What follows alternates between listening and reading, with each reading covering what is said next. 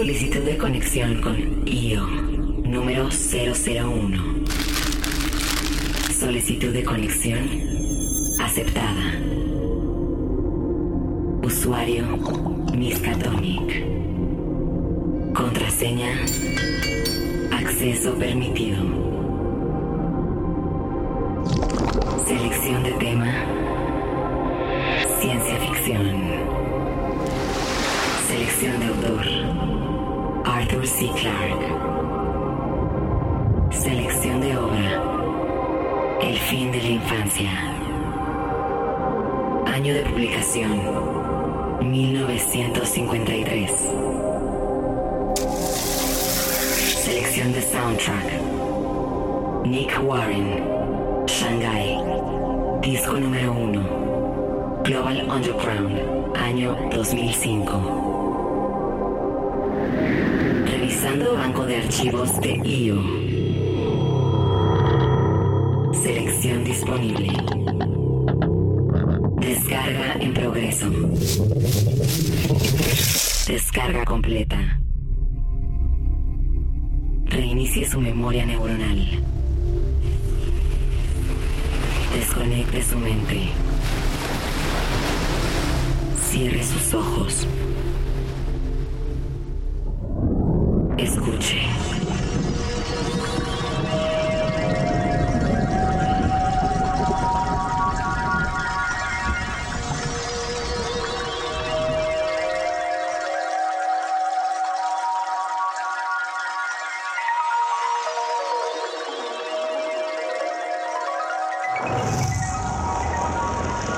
Fue una calurosa e inolvidable mañana de verano, cuando las naves de los superseñores aparecieron sobre la Tierra. Durante un instante que pareció eterno, la humanidad entera observó cómo las grandes naves descendían con una majestad abrumadora. En ese instante, la historia suspendía su aliento. La raza humana ya no estaba sola. Eran gigantescos platos de reluciente lustre metálico, de varios kilómetros de diámetro, que aparecieron sobre las principales ciudades de la civilización humana: Tokio, París, Buenos Aires, Beijing, Nueva York. La gente entró en pánico. Temían por la posible agresión de las naves alienígenas. Al sexto día, una amable voz interrumpió todas las radios del planeta. Dijo que se llamaba Karelen, líder de los superseñores, tripulantes de aquellas enormes naves. Ante los asombrados oídos del mundo, Karelen anunció cuáles eran sus intenciones. Y lo que dijo sorprendió a todo el planeta.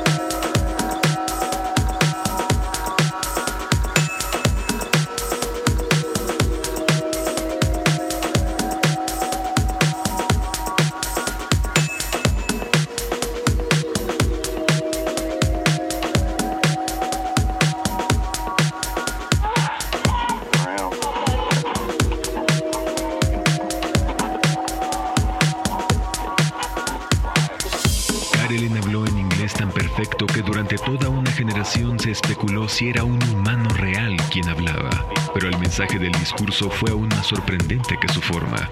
Fue la obra de un genio superlativo, con un dominio total y completo de los asuntos humanos. No cabía duda de que la erudición y virtuosismo de Karelen le decía a la humanidad que se hallaba ante una abrumadora potencia intelectual.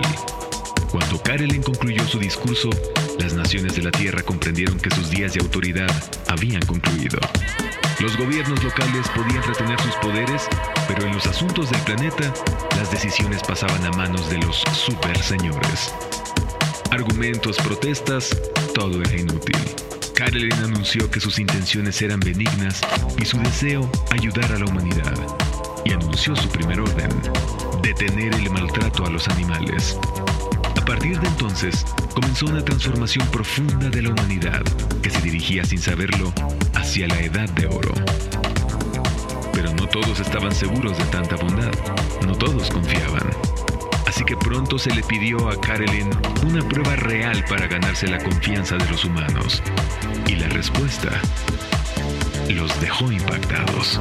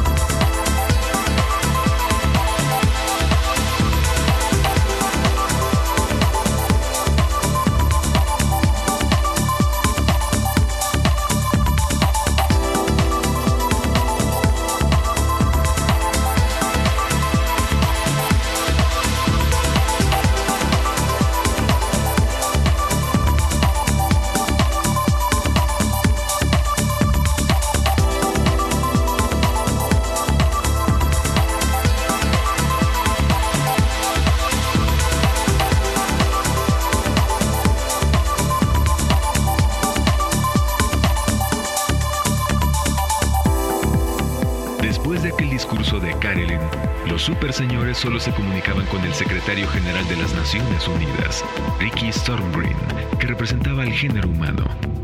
Ricky ascendía a la nave estacionada junto a la ONU en Nueva York. No veía a Karelin, nadie podía hacerlo.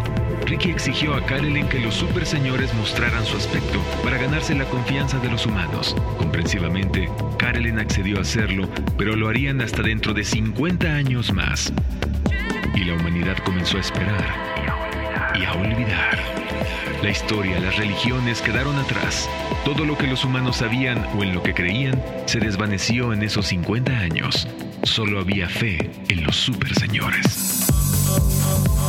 Durante ese tiempo, la ignorancia, la enfermedad, la pobreza y el temor desaparecieron para siempre. El recuerdo de la guerra se perdía en el pasado como una pesadilla que se desvanece en el alba. Cuando pasaron los 50 años de plazo, la nave de los super señores que flotaba sobre la ONU en Nueva York descendió a tierra firme.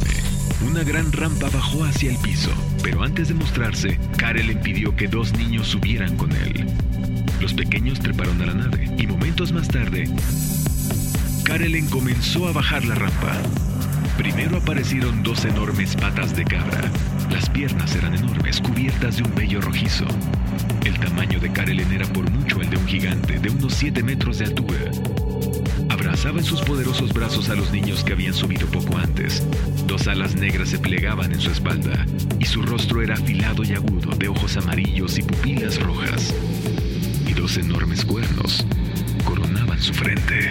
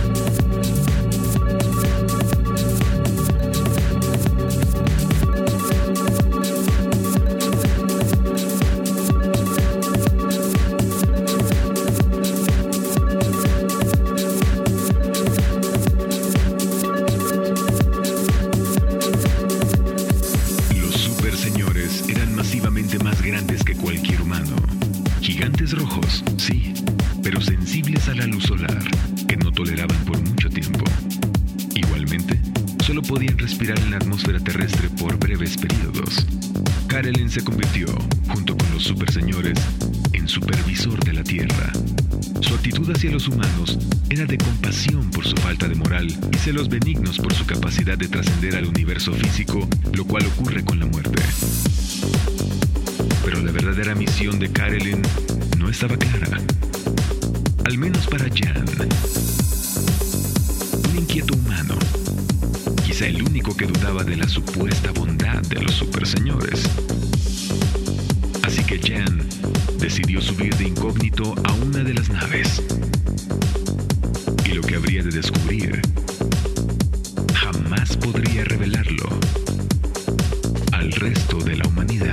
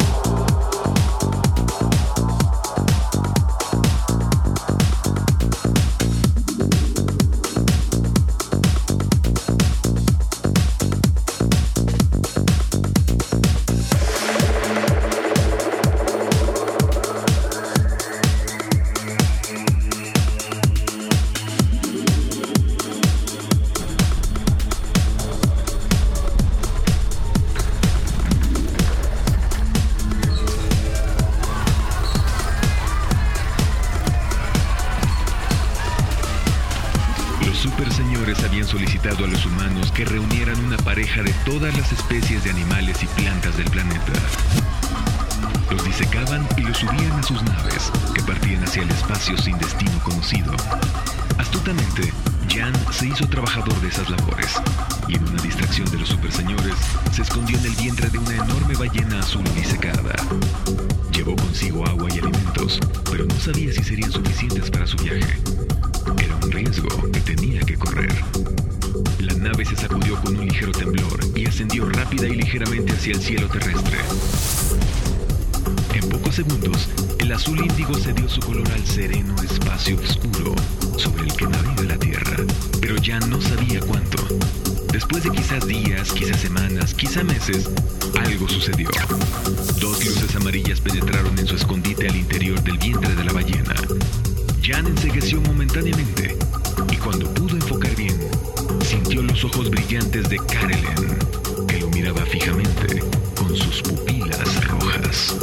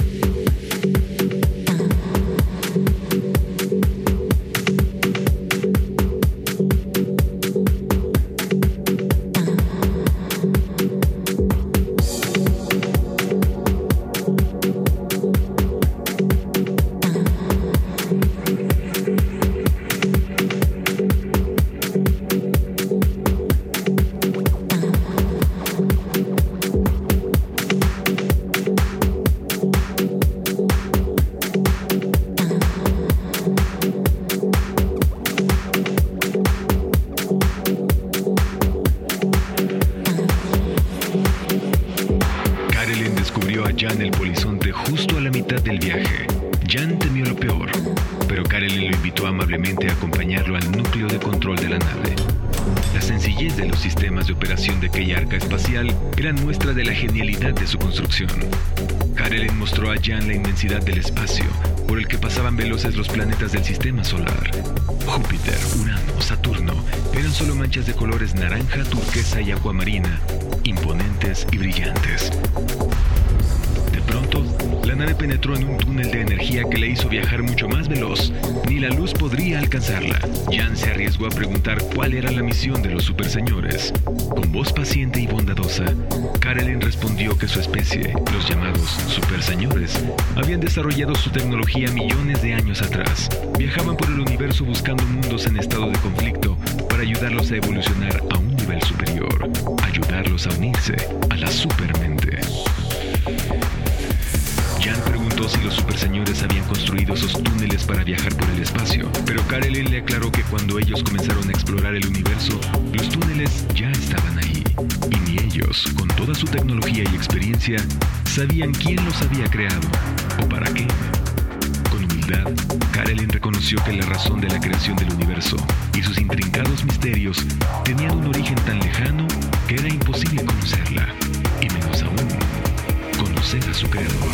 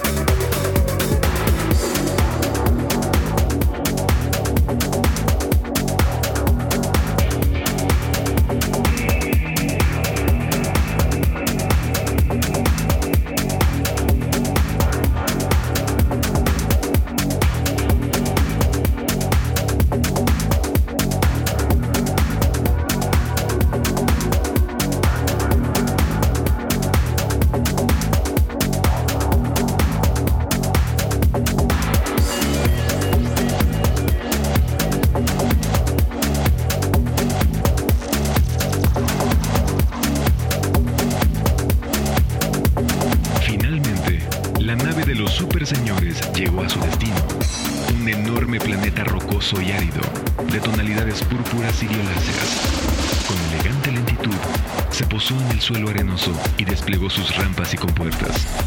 Varios seres de la especie de Karelen comenzaron a descargar a los animales disecados que viajaban en el interior y cuidadosamente los distribuyeron por todo el valle. Jan descendió junto a Karelen y respiró el denso aire del planeta de los superseñores. Al explorar la zona, descubrió con sorpresa que los animales terrestres no eran los únicos en la colección de Karelen. Había cientos, quizá miles de otros seres disecados, orgánicos, sí, pero de formas y colores increíbles, nunca antes vistos o imaginados en la Tierra. Evidentemente, Jan dedujo que aquello era un enorme planeta museo, donde Karelen preservaba el testimonio de los seres que habían habitado mundos insondeables, mundos ahora inexistentes. Jan preguntó al fin qué pretendían hacer Karelen y los suyos con la Tierra. No es el qué, sino el cuándo, respondió Karelen. Tu planeta está en un proceso y nosotros solo hemos ido a ayudarlos. De lo único que puedo estar seguro, dijo fríamente Karelen a Jan, es que estoy hablando con el último ser humano de tu especie. Tienes la opción de quedarte aquí y aprender de nosotros, o regresar a la Tierra para observar lo que sucede. Pero debes estar consciente de que no podrás pisarla de nuevo, ni comunicarte con los tuyos. Ese es el costo de este viaje.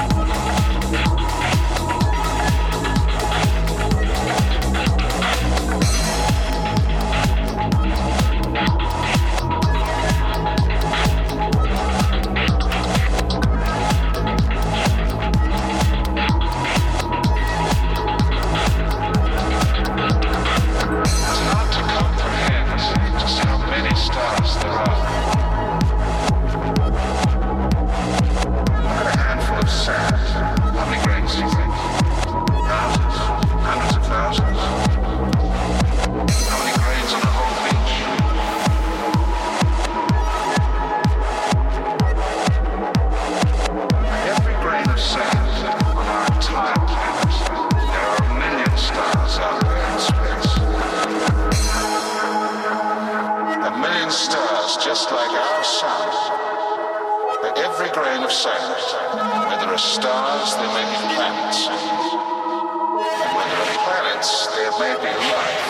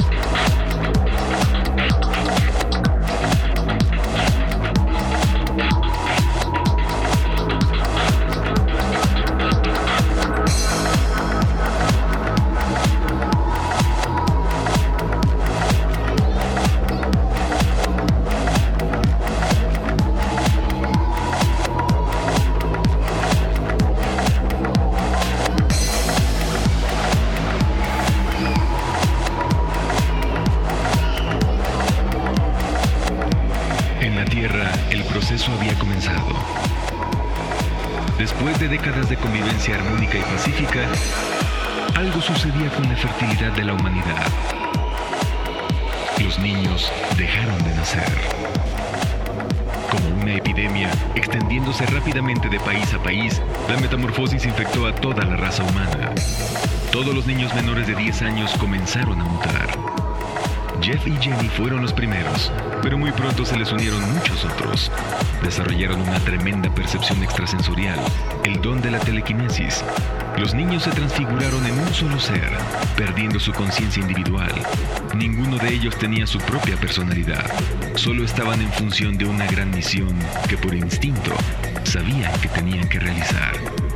Los adultos veían con impotencia el proceso sin poder hacer nada por revertirlo. Era el fin de la civilización, el fin de los ideales que los hombres venían persiguiendo desde los orígenes del tiempo. En solo unos pocos días, la humanidad había perdido el futuro. Cuando una raza se le priva de sus hijos, se le destruye el corazón y pierde todo deseo de vivir. Jan y Karelen habían regresado en la nave a la órbita satelital de la Tierra y desde ahí observaban todo el proceso. Jan se sentía el más indemne de los hombres. Tal y como Karelen le había advertido, estaba a punto de ser testigo del apocalipsis de su hogar, la Tierra, y no podía hacer nada para detenerlo o advertirlo. Tan solo esperar a que los niños comenzaran la transfiguración del planeta.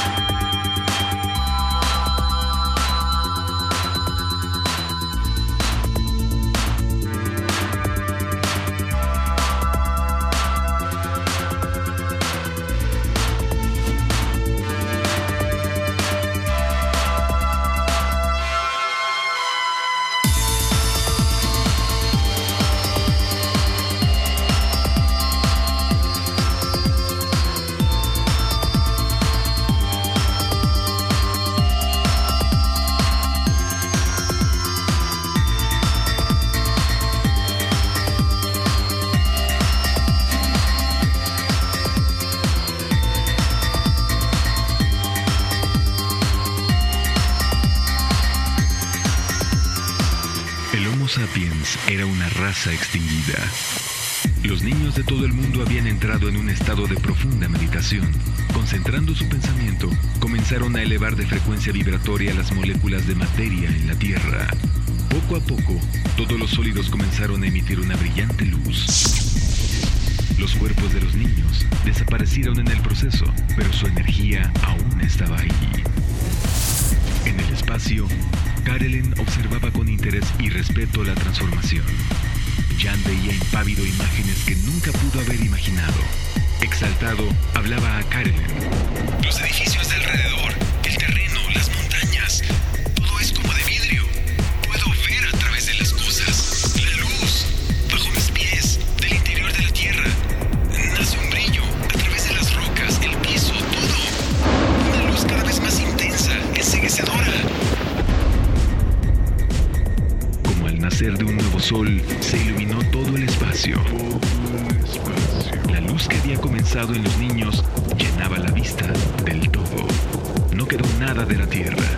Los últimos átomos de sustancia habían sido absorbidos por los últimos niños.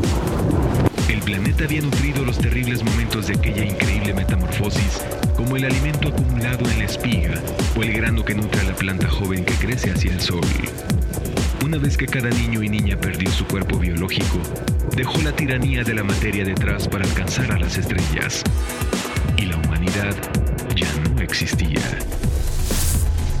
Jan se sintió en la más grande e infinita de las soledades, pero al mismo tiempo comprendió que había sido testigo del momento en que su raza, los humanos, habían trascendido al nivel más alto de la creación, a la unión total con la supermente, la creadora del todo.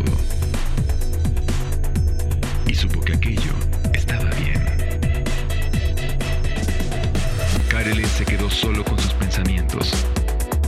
Con toda su tecnología y superioridad evolutiva sobre la humanidad, sabía que los superseñores carecían de la capacidad para hacer lo que acababa de ver.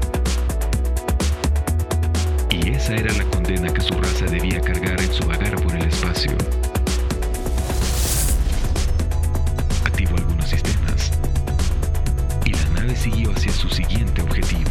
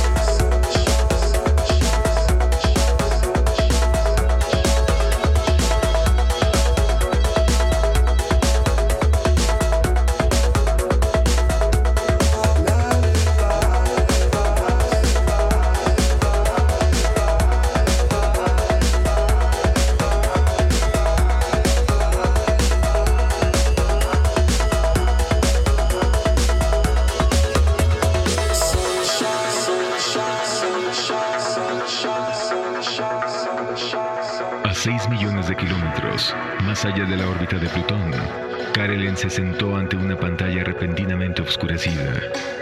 El peso de los siglos había caído sobre él, junto con una tristeza que ninguna lógica podía vencer. La gran pantalla del cuarto de navegación se encendió un momento, con una luz carmesí y sombría. Sin ningún esfuerzo consciente, Karelen leyó el mensaje contenido en aquellas cambiantes figuras. La nave estaba dejando las fronteras del sistema solar. Las energías que movían la nave disminuían rápidamente, pero ya habían hecho su trabajo. Karelen alzó una mano y la imagen volvió a transformarse. Una estrella solitaria brilló en el centro de la pantalla. Nadie hubiese podido decir, desde tan lejos, que el Sol tuviese algún planeta, o que uno de ellos se hubiese perdido. Durante mucho tiempo, Karelen miró fijamente aquel abismo que se agrandaba con rapidez, mientras los recuerdos le pasaban en tropel por la vasta mente laberíntica. Con un adiós silencioso, saludó a los hombres que había conocido, tanto a los que lo habían ayudado como a quienes habían tratado de impedir su trabajo. Nadie se atrevió a perturbarlo o a interrumpirlo. Y al fin, Karelen volvió la espalda al diminuto sol.